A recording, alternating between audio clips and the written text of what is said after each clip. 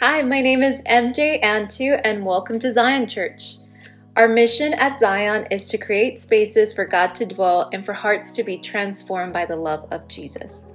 This is why we meet in person every first and third Sunday of every month and online every second and fourth Sunday. You can find our times and locations by going to zionchurch.live.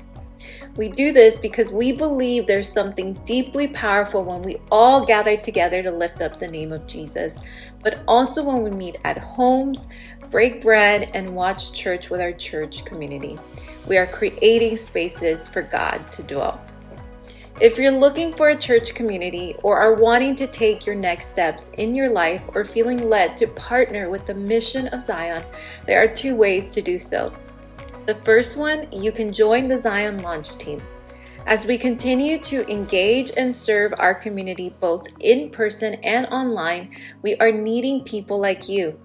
Second, you can become a financial supporter.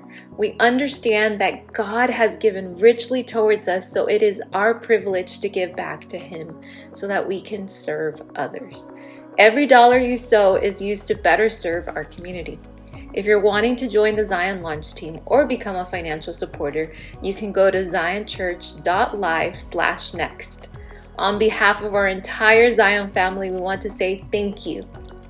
All right, let's get ready to hear a powerful message from God today.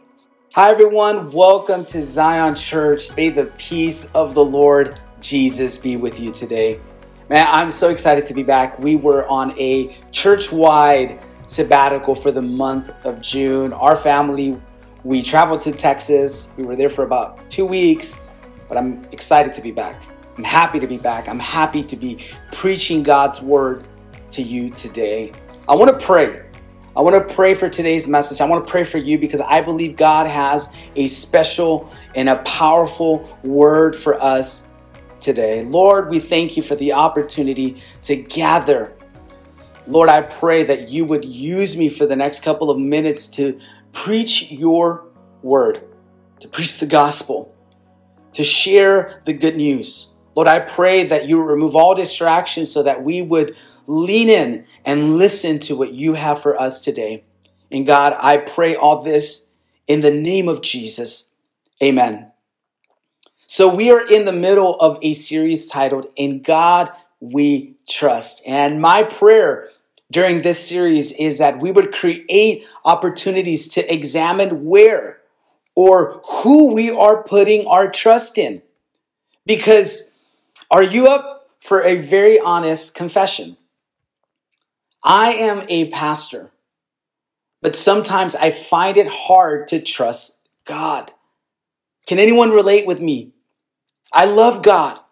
I believe in God. And yet I feel uneasy about the future. I'm worried about the tension in our country, about effectively navigating through racial tension and political division. Many of you watching or listening today are dealing with worry too. You're thinking, what if I lose my job? What if a loved one gets sick?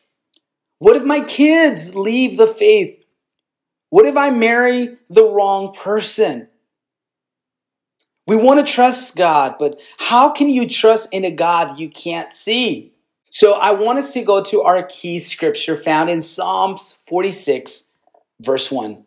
It says, God is our refuge and strength, always ready to help in times of trouble.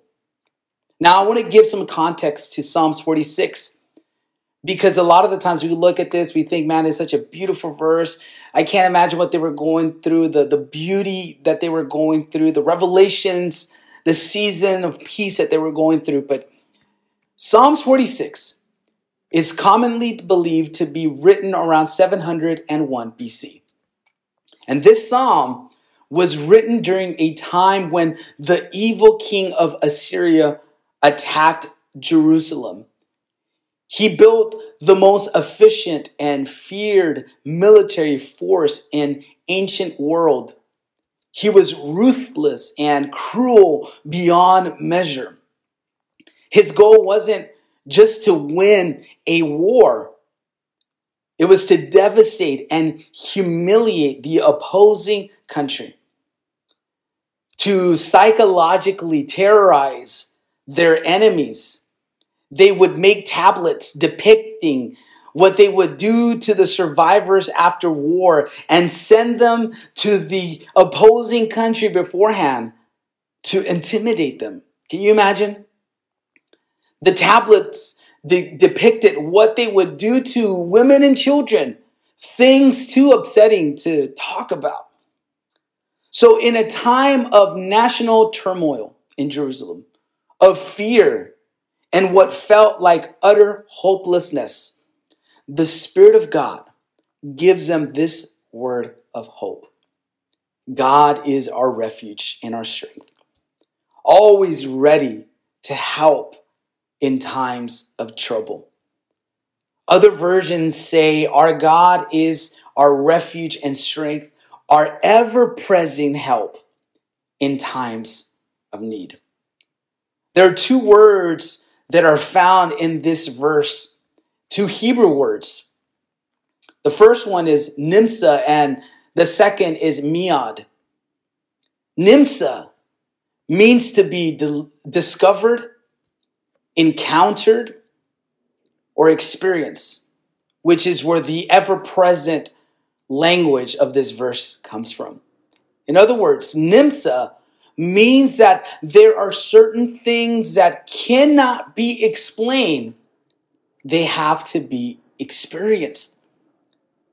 MJ and I visited the Sistine Chapel in Rome, Italy about 10 years ago.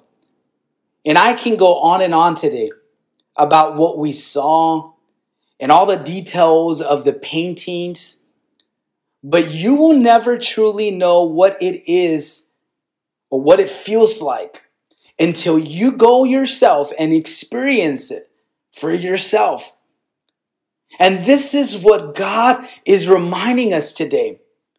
That we can go on and on. I can preach on and tell you about the goodness of God, the faithfulness of God.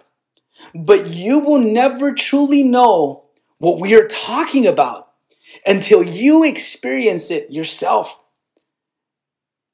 So I'm talking to someone today that maybe you've heard about Jesus or you've heard about God and you know a lot about what the Bible says, but can I just challenge you that you will not truly know what it is until you experience it and give God an opportunity yourself. Does anybody watching or listening know what I'm talking about today?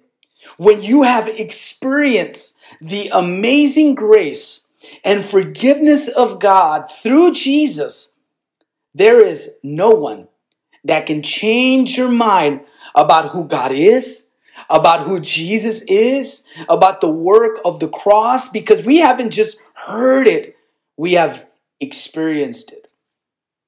The second word is miad, which means exceedingly abundant, exceedingly much. In other words, what the writer is saying that in times of trouble, God overflows his exceedingly abundant protection, provision, and strength. So what does that mean to us today as a church living in America in 2023? We don't live in Jerusalem. We're not under attack by Assyrians. But many watching or listening today are attacked with feeling overwhelmed with anxiety, terrified about the world your kids will grow up in. You don't feel safe. Your jobs feel so fragile. Your marriage is hanging by a thread. Your kids are struggling. And what I want to tell someone today is that God is exactly what you need when you need him. And he is so much more. Come on, can I preach to you today? He is so much more than what you need. Who is God?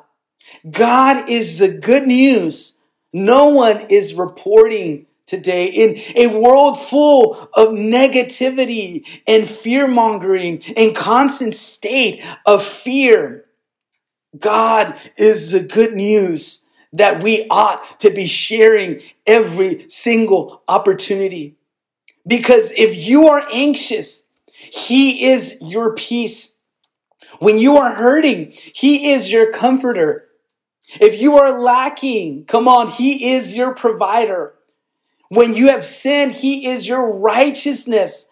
God is your strength when you are weak. He is your hope when you are hopeless. He is your light when the world grows dark. God is exactly what you need when you need Him, and so much more. The chapter continues in verse 8 of Psalms chapter 46. Verse 8 says, "Come, see the glorious works of the Lord." In other words, the psalmist is saying, I can't just tell you about Him. You gotta experience Him for yourself.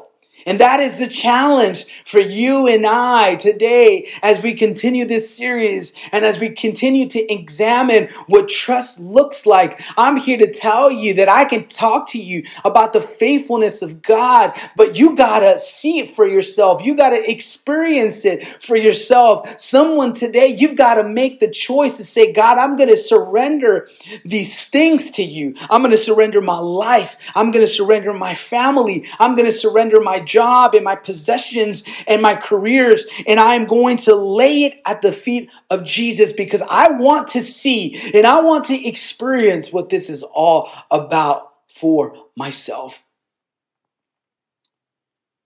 As we continue looking at this Psalm, chapter 46 of Psalms, it gets harder and difficult to digest what the author is saying.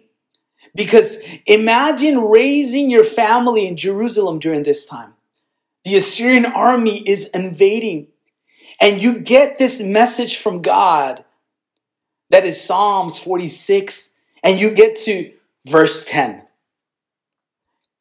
It says, "Be still and know that I am God." The reason I had such a hard time prepping to preach this message is because I hate to be still. I hate it. Because when I'm still, I can't contribute. I can't be in control. I can't voice my opinion. I can't fix things. I can't be relevant. And I run the risk of being forgotten. Come on, can I preach to someone today? Can I preach to myself? Notice that it doesn't say, be worried, be freaked out, be anxious, be angry, and know that I am God. No. It says, be still and know that I am God. The word still here means Rapha, which means to be quiet. So in other words, to shut our mouths, to relax, and to give yourself slack. So, I don't know about you, but I am curious. After hearing all this, I'm curious, what happened to the people of Israel from Psalms 46? Well, I want to give you some homework. I want you to go to 2 Chronicles chapter 32 and 2 Kings 19. It gives us two accounts of what happened. I'm not going to read it. I want to encourage you to read it for yourself this week. The Assyrians planned their attack, and the king of Jerusalem, Hezekiah, prayed for God to deliver them. And well, that night God sent an angel. One angel. And those scripture references that I just gave accounts and tells a story that this one angel wiped out an entire Assyrian army, totaling up to 185,000 soldiers. Gosh, I need you to process what I just said. The story of Psalms 46, the people that were praying this prayer, that were part of what this psalm is about. Scripture tells us that King Hezekiah prays, and one angel that night annihilated 185,000 soldiers. God didn't send 1,000 angels. God just sent one. I need you to know how powerful God is. God is exactly what you need when you need him. He's big enough to oversee the world and loving enough to care about you. For someone watching or listening today, you need just one angel, just one answered prayer, just one touch from God, just one sermon, just one word. Be still and know that I am God. I will be honored by every nation. I will be honored throughout the world. So I want to finish this message by asking you today, what do you need? I want to invite you today to slow down, to silence noise, to silence the noise of the world, to quiet your soul, to let God be exactly what you need in this moment, and so much more. Be still and know, not wonder, not hope, not wish, but know that He alone is God. Can I pray for someone today? Man, I feel that someone listening today, you have been so overwhelmed. You're feeling hopeless. You're overwhelmed either by the shame of your sin, or you're overwhelmed by what is happening in your world. Maybe it's sickness, or maybe it's financial troubles, or maybe your marriage is hanging by a thread. Maybe you feel like you've lost complete control of your children. I'm here to let you know, be still. God is exactly who you need Him to be, and He is so much more. But you can't take my word for it. You got to let God inside. You've got to surrender, and you've got to experience that for yourself today. So can we take that step of faith wherever you are at, whether you're watching or listening today? Can we take a step of faith today and say, I need to experience God for myself, but it's going to take me letting go and surrendering completely to the Lordship of Jesus Christ. Father, we come to you today. God, thank you for this word. Thank you for being exactly who we need, we need you to be. You are our refuge and our strength, our ever-present help in times of need. God, I pray for those that are watching or listening today that feel hopeless, that are feeling under attack. Maybe the enemy has been coming into their lives and families and their marriage, and there is complete havoc. They don't see a way out.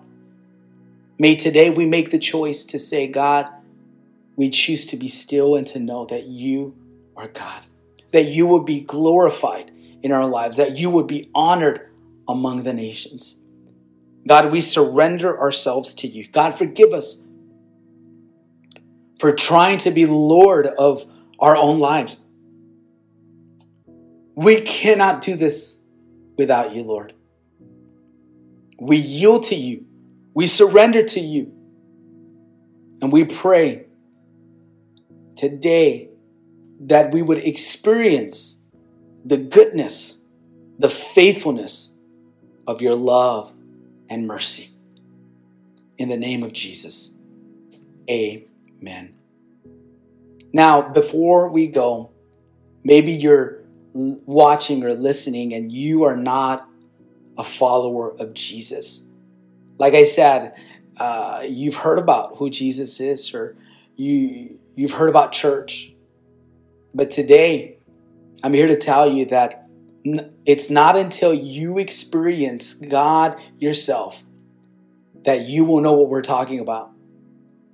And as you're listening, you're saying, you know what? I want to take a step of faith and not just give God a try. I'm not telling you this prayer that we are about to pray is not to give God a try. It is to take a step of faith and yield ourselves before God, to surrender ourselves before God and say, God, I am giving myself completely to you. So if that's you, if you have never given your life to Jesus, if you have never surrendered yourself to the Lordship of Jesus, would you pray this prayer with me? Heavenly Father, I come to you today to give you my whole life. I need your forgiveness through Jesus Christ. Make me brand new. Fill me with your Holy Spirit so that I would have the power to know you, to serve you, to follow you. My life is not my own. God, I give it to you. Thank you for new life. In Jesus' name, amen. Come on, can we just celebrate God for a couple of moments? If you prayed that prayer for the first time, or you're ready to take a next step in your walk of faith, we would love to partner with you as a church. You can go to our website, zionchurch.live/next for more information. Well, may the Lord bless you and keep you. God bless you, and let's keep creating spaces for God to dwell.